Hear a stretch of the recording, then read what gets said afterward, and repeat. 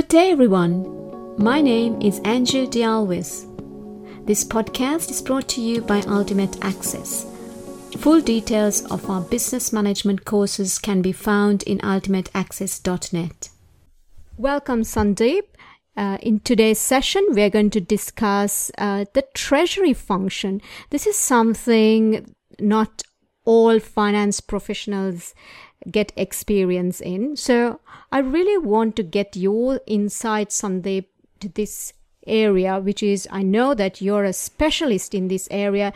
You've had many years of experience in this area as well and provided expertise and guidance to companies in different parts of the world. So it'll be great to get your insight into, number one, how to set up a very good treasury function.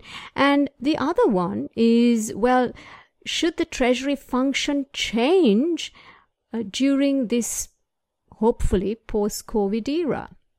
Over to you. Hi, this is Sandeep Kumar. I'm based at Mumbai in India.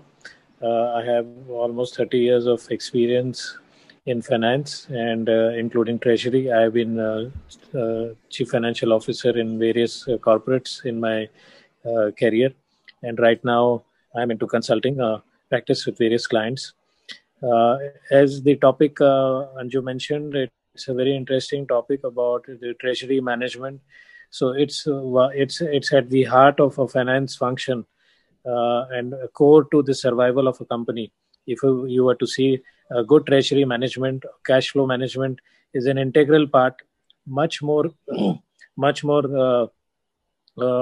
coming into focus due to the pandemic situation, where a company's survival even is dependent on the cash flow management. If the cash flow management has been poor and you don't have visibility to meet your expenses and the costs because the declining revenues and the costs not being managed, to that extent, the company faces a very grim situation of survival and, of course, moving ahead.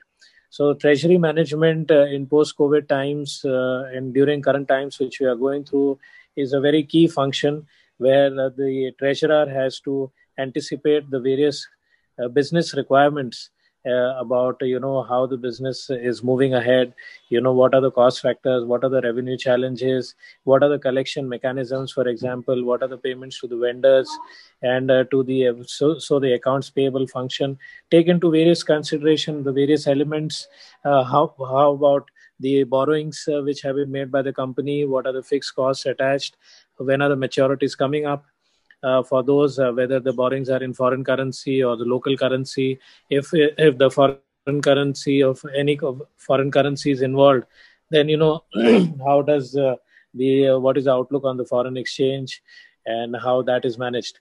So much more importance is required to be given to this cash flow management and treasury function. And it has to be, the treasurer has to integrate end to end from the front office to the middle office to the back office. When I say the front office, it's the actual deal making, the treasury policy. When I say the middle office, it's basically the limits, the exposure monitoring, the reporting mechanism. The settlements comes into the back office, the reporting to the regulators, the monitoring internally, accounting, mark to market are all the back office functions. So these are the various functions which need to be redefined, led by the front office and the treasurer, and the other function reporting to the CFO or the operations heads. That's how the whole function has to be sort of heightened in terms of the uncertain situation. Do you think we need to revisit the treasury policies during this time? Of course, there's a dire need to revisit the treasury policies, because what was relevant in a business as usual scenario no longer is valid. You need to think of various scenario planning analysis in terms of forecasting. Like I mentioned, the business model has changed, the revenue cycles have changed, the collection mechanism has changed, the payable cycle has changed. So various things have changed. The fixed cost elements have changed. The currency movements have the interest rate cycles. So many things, with the liquidity being pumped in by the central governments, which is the central bankers, which is unprecedented in modern history. has created so much of liquidity situation, which is reflected in the rising stock markets across the world, including in India, where I work. So, the whole scenario and gamuts of treasury management has indeed undergone a change, and the treasury policy being the fundamental document which is approved by the board of directors, which is approved by the investment committee or the asset and liability committee of organizations of companies and banks, is the main document, is the main guiding force through which the CFOs and the treasurers have to carry this function forward. I just want to ask you about the systems as well. How important are the treasury systems to this particular function? So treasury markets tend to be very dynamic in terms of their approach, in terms of their character. So you have whether it's a foreign exchange market, it's the borrowings markets, it's the investments markets, it's all sections of the treasury are very dynamic, and unless you have automated systems to capture the limits, the settlements, the exposures, the accounting, the MIS or the management reporting, these things cannot be managed manually. And so systems become absolutely important, and real-time systems. So you can't have a lag, because every day is a working day for treasury. There is no lag. So, it has to be real-time, and it has to be fast, and it has to be robust, and also integrated from the back office to the front office to the middle office. And if the company has a front office and middle office, in a bank, it becomes far more important to have an integrated system.